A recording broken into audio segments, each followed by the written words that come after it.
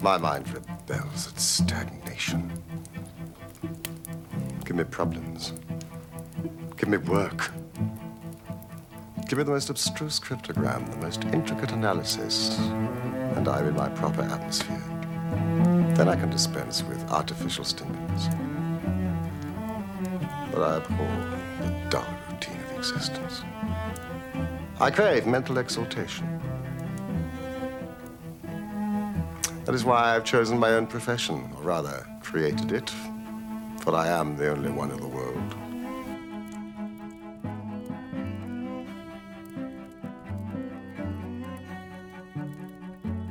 You're listening to However Improbable, a Sherlock Holmes book club that narrates and discusses Arthur Conan Doyle's classic tales. I'm Sarah Kolb. And I'm Marissa Mercurio. This week, we're bringing you a case file episode on arguably the most iconic Sherlock Holmes television series made in the last 50 years. From 1984 to 1994, British actor Jeremy Brett starred in 36 one-hour episodes and 5 feature-length specials in the Granada television studio series, The Adventures of Sherlock Holmes. Yes, this is our Granada Holmes episode. We promised we would get there, and here we are. This is actually the first of 2. The Granada series is a behemoth in the number of episodes, in its impact, and in the lives of the actors who played Holmes and Watson. So we're going to talk about it in 2 parts. Today, we'll walk you through the first 2 seasons of the show and dive into how it was developed, who was cast, and how these early episodes stack up a full 37 years later. In all of our case file episodes, we'll take a big look at the background and then attempt to answer 2 questions. 1, is it a good adaptation? And 2, is it just a good TV series? Let's start first with the face of the series and the reason why so many of us love Granada Holmes, Jeremy Brett. The man, the myth, the legend. Yes. As they say. So I think the first fact about Jeremy Brett is that Jeremy Brett is not his actual name. Right. It's a stage name. His full name was Peter Jeremy William Huggins, which is not as romantic. But what can you do? So Jeremy Brett, he was born in November 1933 and died in September 1995. He was trained by Elsie Fogarty at the Central School of Speech and Drama, and then he worked at the Royal Albert Hall in London.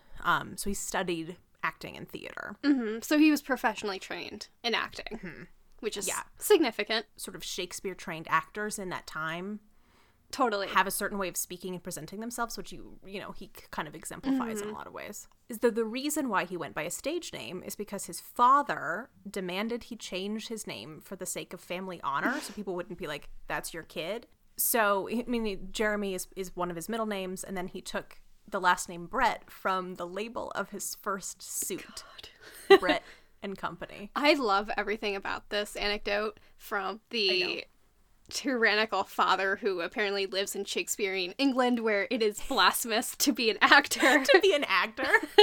All the way through the the tag on my suit.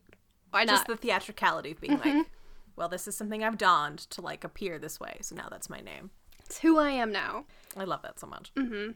In his professional acting debut was in Rep at the Library Theatre in Manchester in 1954, and his London stage debut was with the Old Vic Company in 1956. Although he was on stage a lot, he also did a lot of film, and there's quite a few that are actually pretty significant. His first appearance in a major film was with War and Peace from 1956, which also starred Audrey Hepburn. His highest profile role before he played Sherlock Holmes was Freddy in My Fair Lady.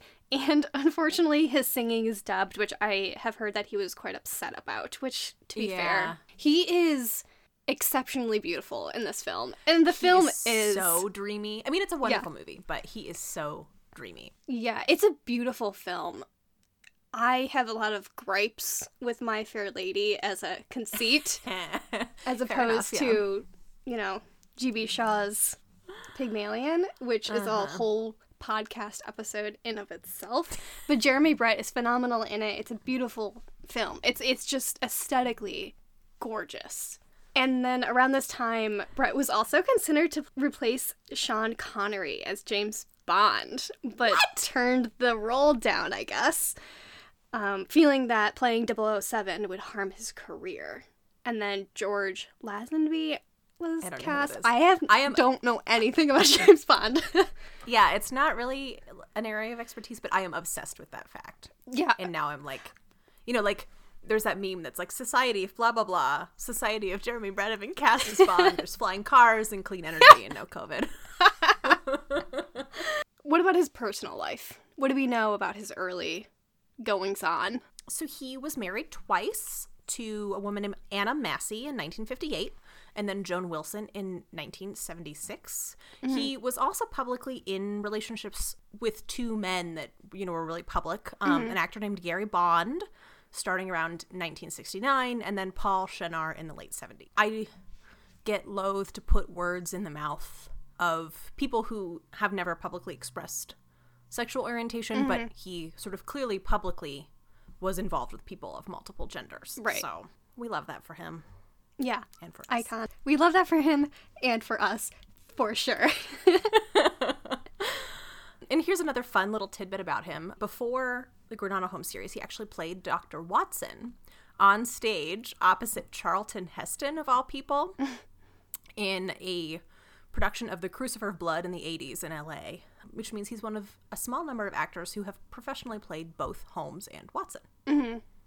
And of course now he is widely considered to be the definitive Holmes of his era, just as Basil Rathbone was at the beginning of the 40s and William Gillette was during the first third of the 20th century. Yeah, I think you can conclusively make that statement and no one's going to argue with you about it. So, where are we going to place this quote? I think it can go here. Let's just get this off the top. Let's just get this out of the way.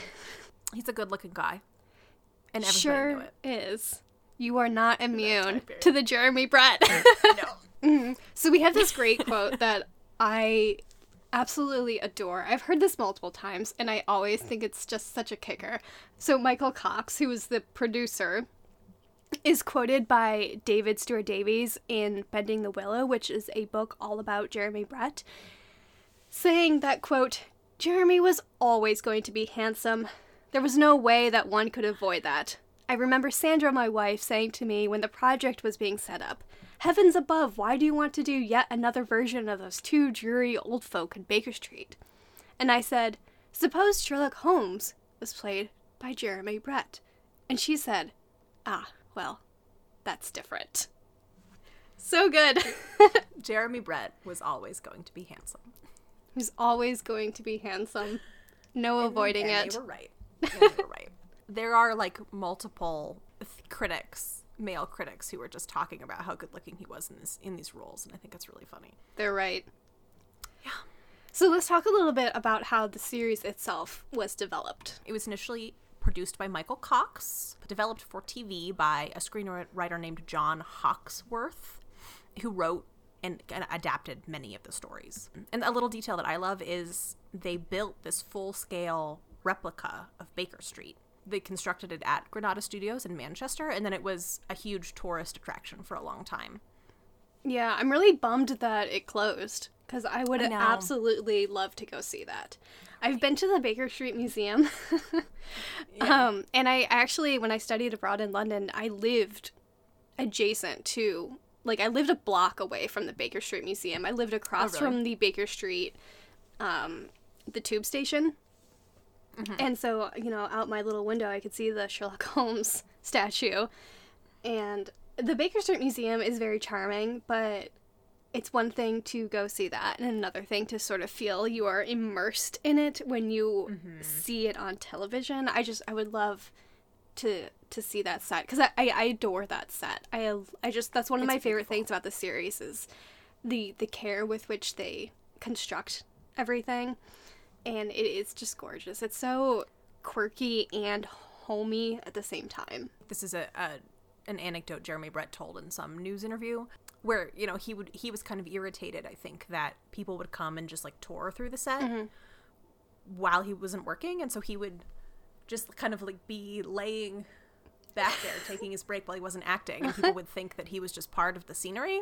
And then he would sit up and go, "Ah!" and scare tourists. That sounds so much like him. I think its intention when they started developing it was to present what they thought it was going to be most faithful screen adaptation of many of the Holmes stories. A lot of the episodes, they stick pretty close to this. Sometimes, particularly as the series kind of progresses, they take some liberties with plot lines and with characters. Some of it had to do with Jeremy Brett's health later in his life, and some of it I don't know why they did the things that they did. But by and large, I think there's a lot of care, like you said, to atmosphere and to detail, and a lot of the early stories in particular are really, really to the text of the book, which makes them really special and kind of unique in that way. It's like if you want to read a Sherlock Holmes story but you don't feel like reading at the moment, you just pop in a Granada Holmes episode and it's almost exactly the same thing.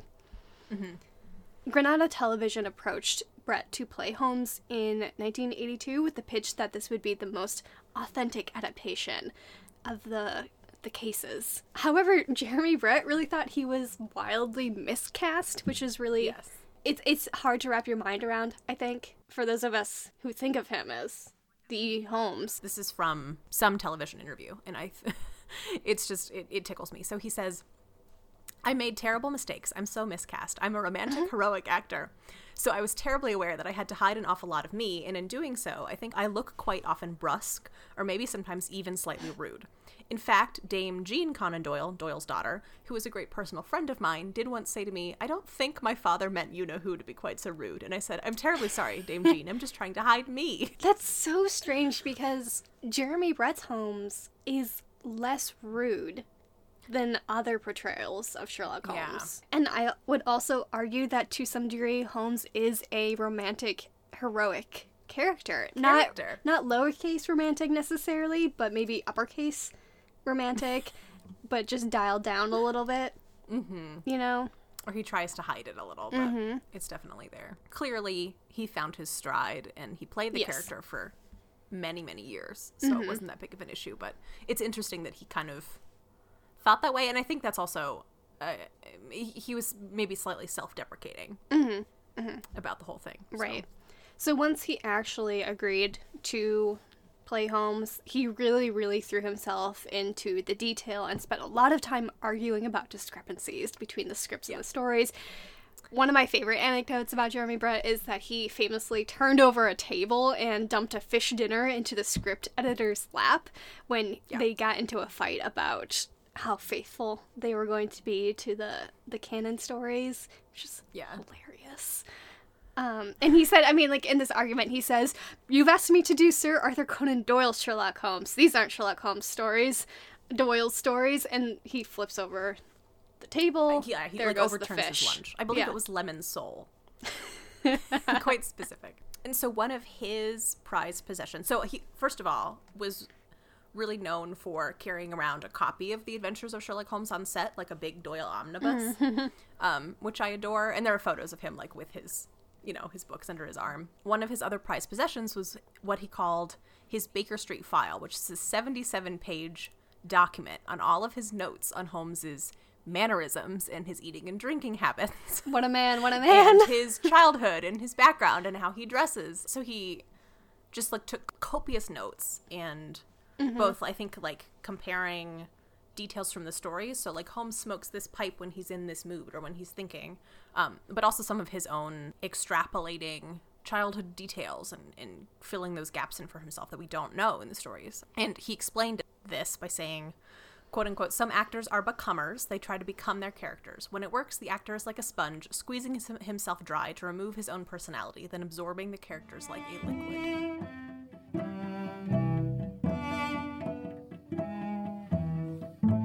Granada Holmes is known for its accuracy, and that includes all the other characters in the series that we are familiar with, including Mrs. Hudson, who is played by Rosalie Williams, Mycroft Holmes, Holmes's brother, who was played by Charles Gray, and Moriarty, who was played by Eric Porter. Opposite Jeremy Brett, the first 2 seasons cast British actor named David Burke. There are actually 2 actors who play Watson in this series, and we'll talk about Edward Hardwicke later on, I promise. I love him just as much. David Burke started the role. His background, he was born in 1934. He's still alive. He played Dr. Watson for the first 2 seasons, like I said, and then left when he was hired by the Royal Shakespeare Company. Ooh. Which, like, it's hard to turn that Yeah. down. And he later recommended Edward Hardwicke as his successor. I really like this. I didn't know that. That makes me very happy. I didn't either. And then he has a son named Tom Burke, who is also an actor, and he's in the BBC Three Musketeers TV show, Oh, really? which I liked. And here is just a little David Burke quote about Jeremy Brett. Alas, I was never able to match his unflinching chutzpah or his infectious conviviality. He had the ability to be everyone's friend, but it did not come carelessly. He worked at it. He knew not just each individual of the main film crews he worked with, but was genuinely interested in their families and their hobbies. He took snaps of them and posted them up on a special board. He valued their many varied skills and told them so. People respond to that kind of warmth and respond in kind. That's so sweet. Yeah, I love that so much. I think that just gives you like a really nice picture of who he was as a person. So this is another David Burke on Jeremy Brett quote. So he says, "We were on location somewhere and he serenaded me at a restaurant table in the middle of a very crowded restaurant in the evening. And when he serenaded me, he really did serenade me. He wasn't taking the mickey. It was absolutely serious, as only Jeremy could be serious in a situation like that. I was sitting there and suddenly his voice was floating out all over this restaurant and he improvised a song all about me and my beautiful wife and my beautiful son. I was absolutely crimson with embarrassment, but it didn't make me love him any less." I love that I so just adore him. I know. Oh, here's one more fun fact about these two. So on top of being in the TV show together for 2 seasons, they were in a play on the West End called The Secret of Sherlock Holmes from 1988 to 1989. It was a 2-hander written specifically for them by the series screenwriter. They took the TV show So cool. to the stage for a year. What wouldn't you give to go see that? In terms of places and times you could teleport to with your time travel machine, take me to like I know. late night For in real. 1988. So we're doing our in order that it happened to the characters chronology, and then there's the publication order chronology, and then Granada chronology. The stories are in a completely different order. So if this is the first way that you experience the show, you could be like, why on earth are things happening the way that you say that they're happening? 'Cause it's a Scandal little in random. Bohemia is the first short story that Conan Doyle wrote, and it's the first episode of the series, but then after that it's sort of loosey-goosey. My understanding is, like, the first season in particular, they didn't know how long this was going to get to run for, and they wanted it to be successful and for lots of people to watch it, so they adapted the most famous and maybe the most adaptable stories first. That makes sense. Like, they start with Scandal, but then they do the Speckled Band, they do the Red-Headed League, they do the Dancing Men. Right. Solitary Cyclist is pretty early on. They do the Blue Carbuncle, like, really, really early, which is a wonderful, like, I love that episode's one. so good. Man, I could really just, every episode, I'm like, oh, good episode. Good episode. When you get into the later series, they're into some of the stories that are a little weirder, or, what is this plot? But it's like, well, that's what happens. It's easy to be a stickler when the stories are really good. And then they did not do A Study in Scarlet. When we open on the series, it is very amorphous in terms of how long they have been living together, how they know each other. We as readers know how they met, but there's really no sense of creating this relationship. We are just thrown right into it in the middle of it, which I personally love and think it really works for what they are doing. Yeah, Whereas, like, I agree. You know, other adaptations of Sherlock Holmes show that initial meeting and they show the development of that relationship. And I do think that works in certain cases. Elementary, for example, I think develops that incredibly beautifully. But I really do like just being thrown right into the middle of A Scandal in Bohemia. I mean, they're essentially like, you guys know who these people are, and you know what happens, so let's just get down to it. They're like, you know it, you know these characters, let's just move on. The reason, my understanding anyway, they didn't do Study in Scarlet is because both actors were too old. Yeah, that makes sense. As we have lamented before, one can't really do a thorough adaptation of Sherlock Holmes that spans 30 years. I know. Let's just, like, get started on that now. Yeah, time is ticking, folks. We need our Sprite 27-year-old Holmes, and we're gonna have a They're really gonna call you in grip 30 years. on him, right, for 30 years. There is this one passage that I would like to read about A Scandal in Bohemia. Quote, "The opening sequence shows Watson returning to Baker Street and his friend Sherlock Holmes, following a trip into the country. Watson is, quote, filled with apprehension as to his companion's mood. Cunningly, we are immediately alerted to the uncertain nature of the relationship that exists between the two men. It has all the uncharted domestic connotations of a marriage." Unquote. Lovely. So I think that's a lovely passage. I think it also really gets to the idea of where we as the audience are placed, or at the beginning of Scandal, where we don't need all the backstory. We can get it all through their interactions with one another. Yeah, I think that's a good way to put it. They don't really put any effort into, like, having the characters explain Right. the They're never context, like you said. They're literally just like, all right, let's just do this. They're never like, "Oh yes, when you and I met at St. Bart's all those years ago." Let's move on to our big questions that we have for all of our case file episodes about adaptations. 1, is this a good adaptation, Sarah? Oh my god, yes. Obviously. It is like the adaptation. It is arguably the adaptation. personal opinion, but it is the adaptation. The actors, in the sets, in how the stories are taken from book to screen, into the care that everyone involved clearly put into it, into the spirit of the thing, into the way Jeremy Brett looks in those suits. I mean, Yeah. The cream-colored suit with his little hat. that's in the Naval Treaty. And he never wears that suit again, and it's so beautiful. I know. And he, like, sits outside in a field and leans against a tree in this beautiful, like, white linen suit. They really do make use, like, for all that they lament about how too beautiful Jeremy Brett is, they really make use of it. I don't think you're going to disagree, but what's your answer to that question? Obviously, this is the quintessential Sherlock Holmes adaptation. I don't even know what to say about it, except for that it's perfect. I mean, it's stunning, right? I mean, Yeah, all it the truly actors are wonderful. I mean, I think Jeremy Brett is Sherlock Holmes. End of sentence.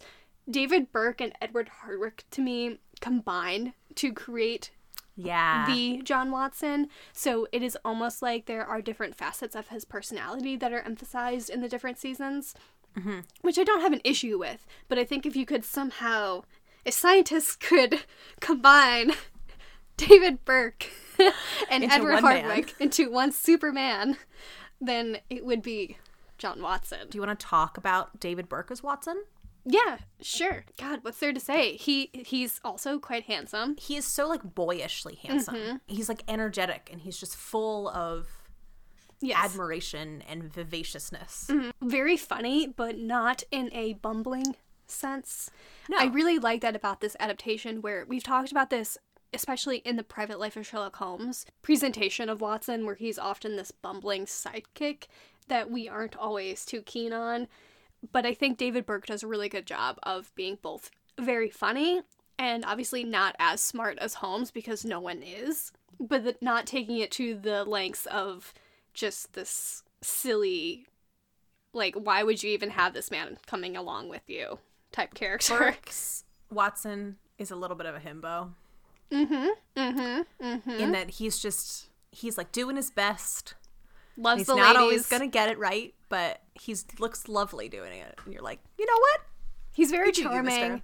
He's also, you do get the sense that he is medically accomplished as well. I always like to see that because it allows Watson to have a skill that Holmes does not have. And he's very good with people, so that comes through. Friendly, affable. He kind of just like gets along with everyone, and that's a skill in their partnership that really comes across in his character. And I absolutely love the relationship between Jeremy Brett's Holmes and David Burke's Watson. I think that you don't see this enough in many adaptations where they're kind of silly together. You know, there's a lot of giggling. Goofy. I think about the scene at the beginning of the Redheaded League, which is a story we haven't talked about. Oh, yes. There's this like a ludicrous man in their living room telling them this ridiculous story, and they cannot keep it together, and they both start giggling. They're like making eye contact. But like, David Burke is "Don't giggling. laugh, Is don't he laugh." like giggles so hard he falls out of his chair? It's so good. I was thinking of the Musgrave ritual at the beginning of that episode where they're both in the barbershop. Watson is getting his hair cut and and they, Watson tries to deduce why Holmes is there. He gets it wrong, but then Holmes is like, well, you're not entirely wrong. And they sort of giggle about it, and it's very cute. I recently, a couple days ago, I watched the Copper Beaches episode. Again, a great one. It's really creepy. So creepy. But it starts out where they have a little tiff. About yes, it's Watson's so good. writing. Yes. Which is an interesting thread that kind of runs through the stories. And so they have a little argument where Holmes is like, you sensationalize me. You're not accurately depicting the scientific rigor of my work. And Watson's like, but I thought you liked my stories. And he's like, his feelings are hurt a little bit. And then he kind of Holmes is upset about something else, and Watson is able to kind of clue into it. Mm-hmm. By the end of the story, Holmes is like, well, are you going to write this one down? And they clearly kind of resolve their little tiff. They sometimes kind of squabble. I really like that. It's clearly like they're friends and they've had these conversations like a billion times. Mm-hmm. Watson would be like, oh, you're kind of like pissing me off. And then he it's very like, would you please put the lid on the toothpaste? Like, we're talking about my writing again. We're doing this again. Okay. So I like that dimension of their friendship and their relationship too, is like, it's very domestic. Yeah. There's also a really good part in that episode when they're having their little fight when Watson is like, you're always in a bad mood when you smoke that pipe. Yeah. Just so charming. Another example of that I'm thinking of is in The Solitary Cyclist. Mm-hmm. Oh yes. Where Holmes sends Watson to the country to like do some recon, and Watson he thinks he does this great job, and then he doesn't actually gain any information, and he comes back and Holmes is like, you should have done this and this and this and this. And Watson goes like, did I really do so terribly badly? And Holmes is like, yeah. It's so funny. They're wonderful. So I think also in terms of asking whether or not this is a good series more broadly rather than on an episode by episode basis is slightly a different question, right? Yeah. I mean, something that I was thinking about is the way that they really tidily thread Moriarty into the last episodes. So Moriarty shows up in some manner in the Red-Headed League, which he doesn't in the actual story. So they tie that in so that when it gets to the final problem, it's not out of nowhere. It's a little bit more of a build-up. Mm-hmm. Yeah.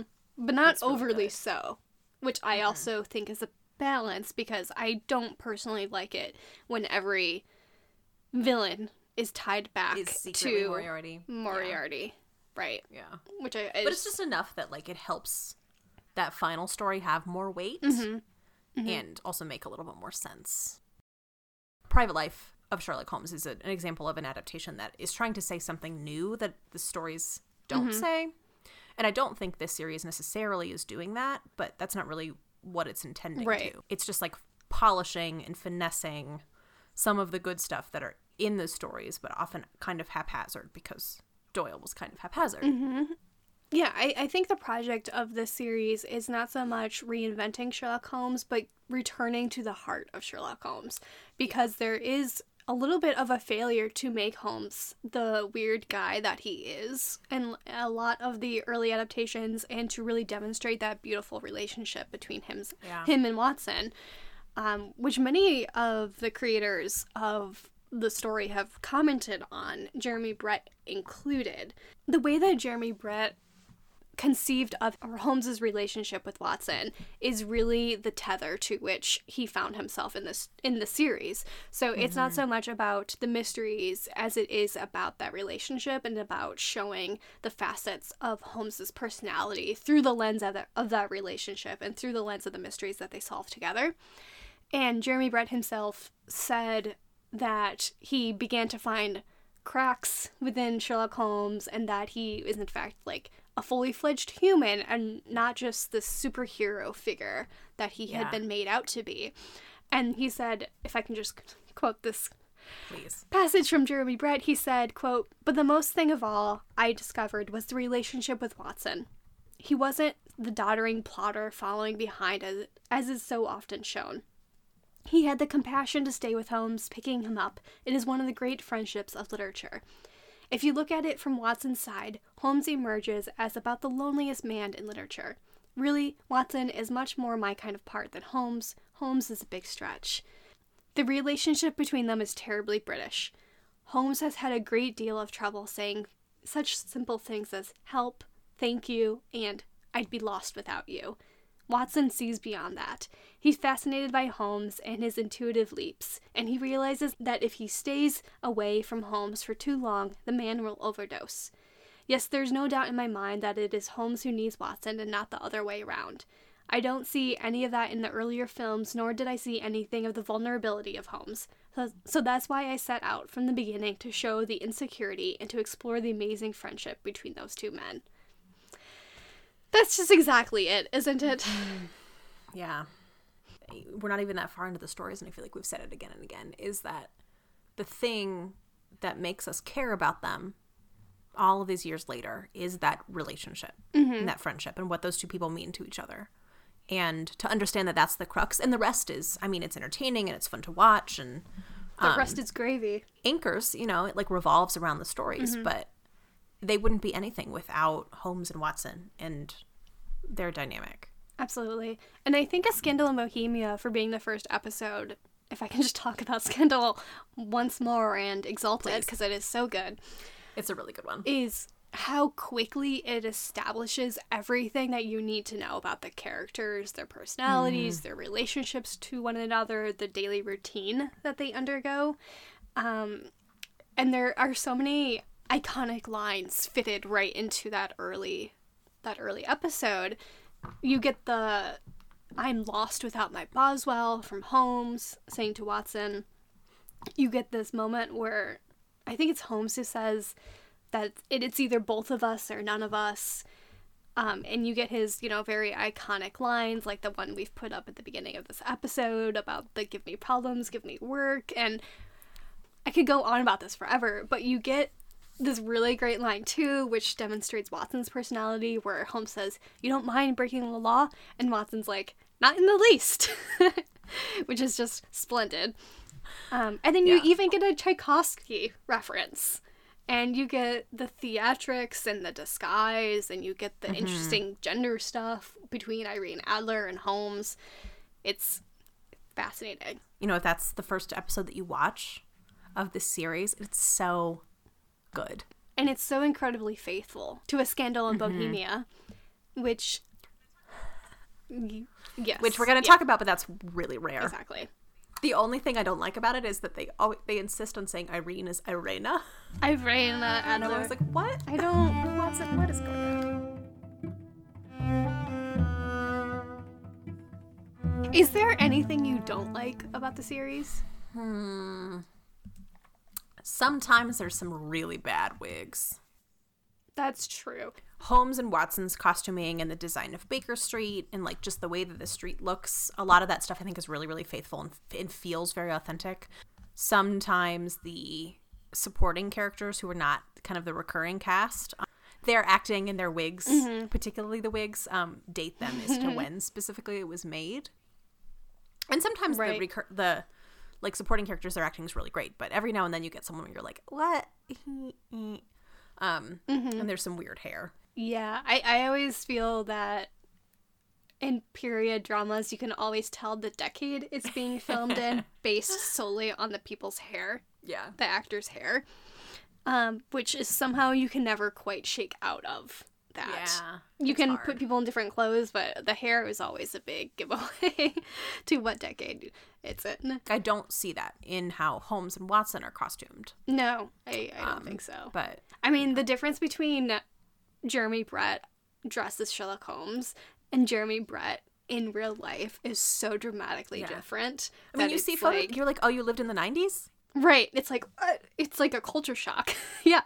Just like, because you picture him with his slick back hair and his black suit, like living in the Victorian era. But no, he died in 1995. The damaged penguin, as he used to call Holmes. Yeah, he had a lot of funny, he referred to Holmes as you-know-who. To get a little serious again about Sherlock Holmes and this portrayal of him, Jeremy Brett's frankly funny nickname of the Damaged Penguin is actually quite apt in some ways. I mean, I think his quote about showing the vulnerability of Holmes in the series is really rare up to this point when they were filming Sherlock Holmes. And there are moments, as in, I think it's in the Naval Treaty, when Holmes is sitting in his armchair and he's smoking, and Watson's about to go to bed, and Watson asks him if he's all right, you know, and Jeremy Brett, just such a good actor, does this whole elaborate but very subtle expression of his face when, like, he smiles and he's smoking his pipe and he's like, yes, of course I'm all right. I mean, he doesn't say any of this, but then you can also tell that, no, obviously he is not all right. Mm-hmm. And you get this again later, the Norwood Builder. Oh, yeah. It's that one. Yes. And I think it's that one when Holmes is really distraught about what he thinks he's not going to be able to help his client, and the camera pans very wonderfully over Baker Street and over the rooms of Baker Street, in which you see all these papers laid out everywhere. You see Holmes's pipe. You see a half-eaten apple. You see the VR and bullets on the wall. Uh-huh. And all of it is to demonstrate that Holmes is not doing well mentally, right? And then you get this really lovely scene where Watson cajoles Holmes into eating breakfast with him, and Watson is just like, okay, this is what we're gonna do. We're gonna go out today. We're gonna go together. We're gonna do what we can, and I'll be there to help you. And Holmes is, you know, he is clearly, like, not having a good time, and he says, I think I'm going to need your moral support today. Yeah. And it's just a very sweet, intimate moment that I think you don't see in a lot of the adaptations, where there's this genuine care being taken for Holmes by Watson. This just occurred to me that I think there's a little bit of that even in the very first scene in A Scandal in Bohemia, where Watson comes home and Holmes is, you know, feeling sort of morose, and they, like, pan to, you know, his cocaine bottle in a drawer. This TV show was made in the 80s. I think there's a little bit of a focus on Holmes's drug use that maybe is a little ahistorical, but they kind of, like, put that as, you know, like, as it is in the story, is a sign that his mental well-being is rather unstable, and that Watson's worrying about him. Right. So there's a lot of care into often what is very sort of not said, but acted and felt. Jeremy Brett, I think, took that really seriously, and I know there are anecdotes about that he kind of carried the weight of playing this character and how important that was around, and took that out on himself. Like, he drank quite heavily in some of these early seasons, and he was bipolar. He had some mental health problems of his own throughout his life. So I think it's an interesting sort of symbiotic connection there, you know, with his own sort of mental well-being and his own health, and then Holmes's mental well-being and Holmes's health. Not like you have to have experienced those things to act them or play them well, but I do think it adds some sort of levels and layers to that portrayal that you don't see in other people. And at least, you know, being cognizant or being able to recognize it for what it is in the text probably says something at the very least, right? To be able to read Holmes's mental health and recognize it for what it may be, and to maybe, you know, find some particular empathy for it that others haven't. Empathy is a good word. I think that Brett in interviews, I think, would sometimes kind of poke fun at Holmes being unlikable, but I don't think that his Holmes is unlikable. No, not at all. And I think that's because he had such empathy for making the character feel like a real person, and then also he's contrasted with both Watsons. In this case, David Burke, who, you know, is just so energetic and vivacious and, like, enamored with that friendship and everything that's going on in it. So we mentioned that Jeremy Brett, maybe at least early on, conceived of Holmes as being a little bit too rude in the way that he was portraying him. And this is something that is often taken up in this character, is that he's very brusque and not very socially adept all the time, and that he can be a little bit rude. However, I think Jeremy Brett does a really good job of pairing that with being incredibly charming when he Yeah. wants to be. Yeah. And that he's never cruel, which I think is important. He's never cruel. And I think his interactions with women are always really fascinating. I find that Jeremy Brett's Holmes is, if not particularly interested in women, as Holmes is not, right? Like, Holmes is not interested in women. He is still very polite to them. He's still very empathetic towards them. He still cares about the plight that they are going through. He hits like such a wide range of emotions in this character and his portrayal, where Holmes he's funny. He's also kind of dark. And he's sometimes very snotty or kind of bratty. Sometimes he's quite playful, and sometimes he's very serious. Like, they really bring sort of like the full range of emotions to this character, who I think can become a little bit of a caricature. Fast-talking, mean genius who doesn't care about your feelings. And I don't think that his portrayal is ever in danger of that, because there are all of those layers and those little moments that are so human. You know, like these like little playful moments with him and Mrs. Hudson. I love their relationship in Like this. the one example in the Naval Treaty where Holmes and Mrs. Hudson like play a trick on what's his name, Percy Phelps. You know, in addition to Mrs. Hudson, his relationship with Lestrade is also well portrayed and well thought through. I mean, you get both the rivalry and the respect that they have for one another in the series. I also want to talk a little bit about his physicality. Yes. As Holmes. He's so energetic.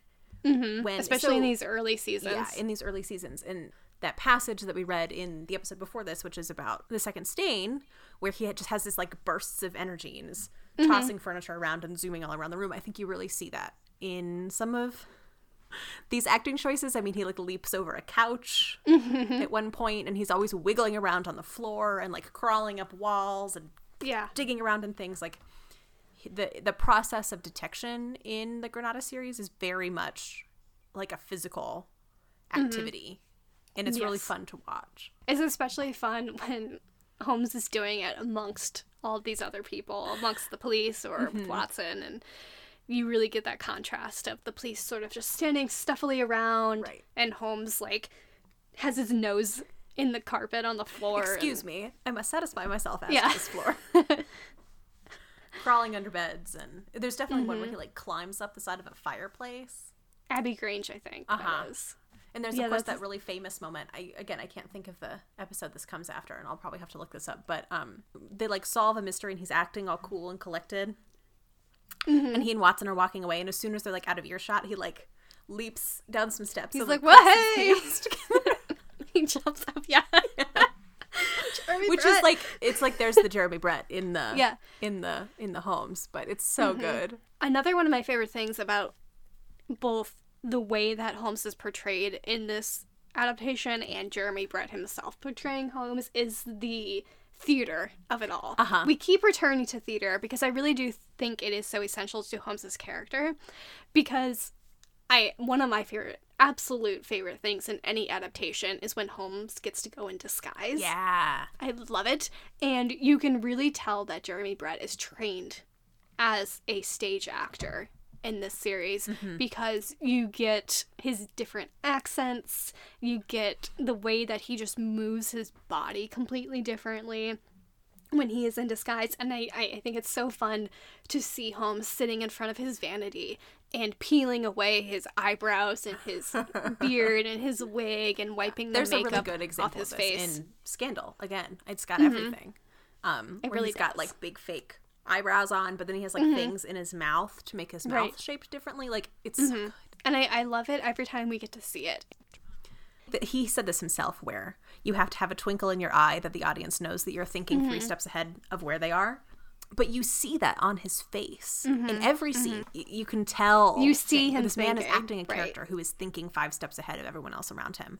And how do you like depict that in your physicality? But he does. It's every so minute good. expression that Jeremy Brett makes is purposeful and is just filled It's incredible. with intention and thought and precision. It's really remarkable. Yeah. Which is why you can watch it all through and then watch it a million more times. I can't even tell you the number of times It's I've so watched easy to return to Granada because you Holmes. always get something more out of it. Yeah.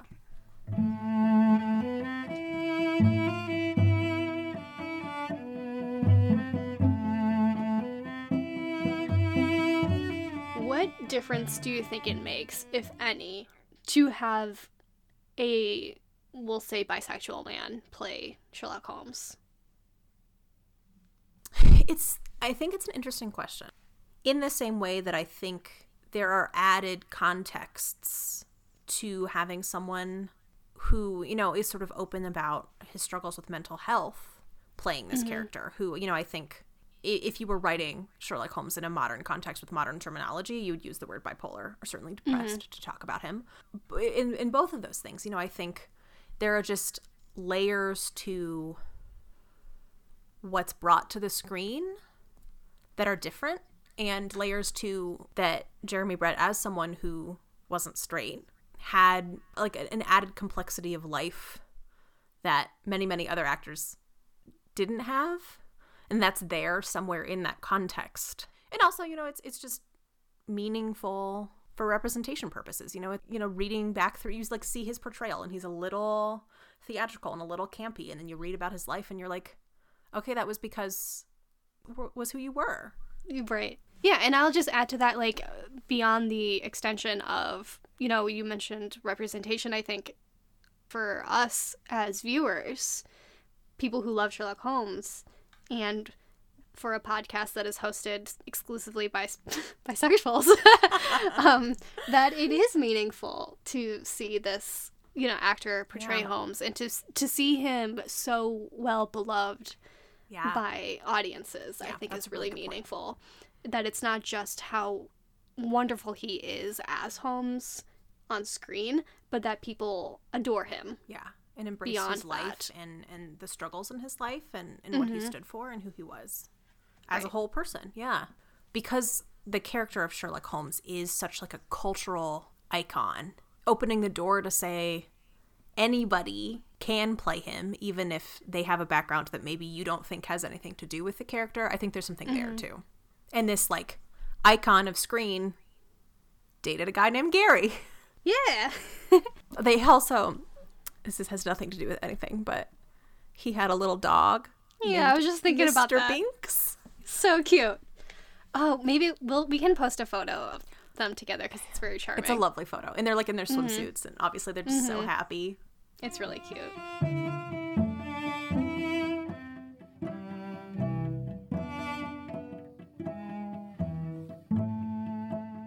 Really quite an array of passages about how beautiful Jeremy Brett is, and particularly about how men are so into Jeremy Brett. Who can blame them? But there's this one that I think is just phenomenal, where the author writes, quote, "Secondly, Brett exuded a fierce sexual ambivalence, ideally suited to the character of Holmes, who moved in that paradoxical Victorian age when lust and primness jostled side by side in the public consciousness. Men were fascinated by Brett's Holmes, a fascination which stirred uncertain emotions in the modern man's breast." Jeremy's like, good. My job here is done. If it cheers the gays up, I'm thrilled. This is from The Times, an article in 2009. Okay. In which the author, Simon Callow, writes that, quote, "The superbly handsome Jeremy Brett, the regularity of his features made dramatic by a broken nose, the mellifluousness of his voice made arresting by a slight vocal impediment, presented a ravaged and romantic Holmes, a man who had suffered deeply and whose recourse to the syringe was the compulsion of a self-destroying temperament." And then he goes on to invoke Edward Hardwicke specifically, but I think this is really true for both Edward Hardwicke and David Burke. But he says that the relationship of Holmes to Watson is that of, quote, "a drowning man clinging to a raft," which I think is really correct. Yeah. Because, like you said, you can see it in A Scandal in Bohemia, you can see it in The Norwood Builder, you can see it all throughout the series. Yeah. When I think about what makes this series so beloved for me, it's that sort of focus on that emotional connection, without it being self-conscious or like, you know, like I feel in more modern television when you are trying to display two men who are really have a really close friendship, relationship, but you know, it's not a romance the way you think about a romance. People get kind of uncomfortable and have to no homo it, you know, where it's like, yeah, we obviously like really love each other, but also like not like that. But there isn't that genuflecting here. It really is just, that's the heart of this. And they're not sitting there being like, we're a little skeevy or uncomfortable about that being the focus of the story. That genuineness is really there. Yes, I think that's exactly the right word. It's very genuine, right? And it is not self-conscious about that relationship. And I think that gets back to that quote about A Scandal in Bohemia, where there is this ambiguity about their relationship that is not, this is not an intentional portrayal of a romantic relationship, and yet it doesn't really care to define the terms of that relationship either. It is just what it is, like you said. Like, the relationship that you see is of two people who love each other, and that's just what it is. And it's very warm, and there's so much depth to it, I think, which makes it so enduring. I think I like that it gives so much like depth and texture to their friendship and their life in a way where a lot of people make it one-dimensional by going, well, Watson just follows Holmes around all the time. People will make it one-dimensional in another direction, going, Holmes is just mean to Watson and doesn't really respect his friendship. Moments of tension and moments of disagreement and moments where Watson's really, really worried about Holmes and they're not on the same page about stuff, but they always, the through line is that's because they know each other so well, and that's just like texture to the story in a way that I think is really true to how people who know each other well are. I do like where he says, really, Watson is much more my kind of part than Holmes. Holmes is a big stretch. I don't like working alone. I'm not a one-man band. So when I took on Holmes, I came to rely on Watson as much as I could without bending the willow. And there you have it. Join us next week for our narration of The Adventure of the Musgrave Ritual. You can contact us on Twitter at ImprobablePod and find more information about the show, as well as recommendations for further reading on our website, however, improbablepodcast.com. We would love to know your favorite Granada episodes, how you first found out about the show, your thoughts on Jeremy Brett, what else you want us to talk about, since we're going to do a whole other episode on this show. So if you have questions or thoughts or comments, share them with us. We're on Twitter or by email is great. And if you're enjoying the show and can spare a moment, rate and review. It really helps people find us. However Improbable is created by Marissa Mercurio and Sarah Kolb, with apologies to Arthur Conan Doyle. Thank you so much for listening, and until next time, dear listeners, believe us to be very sincerely yours.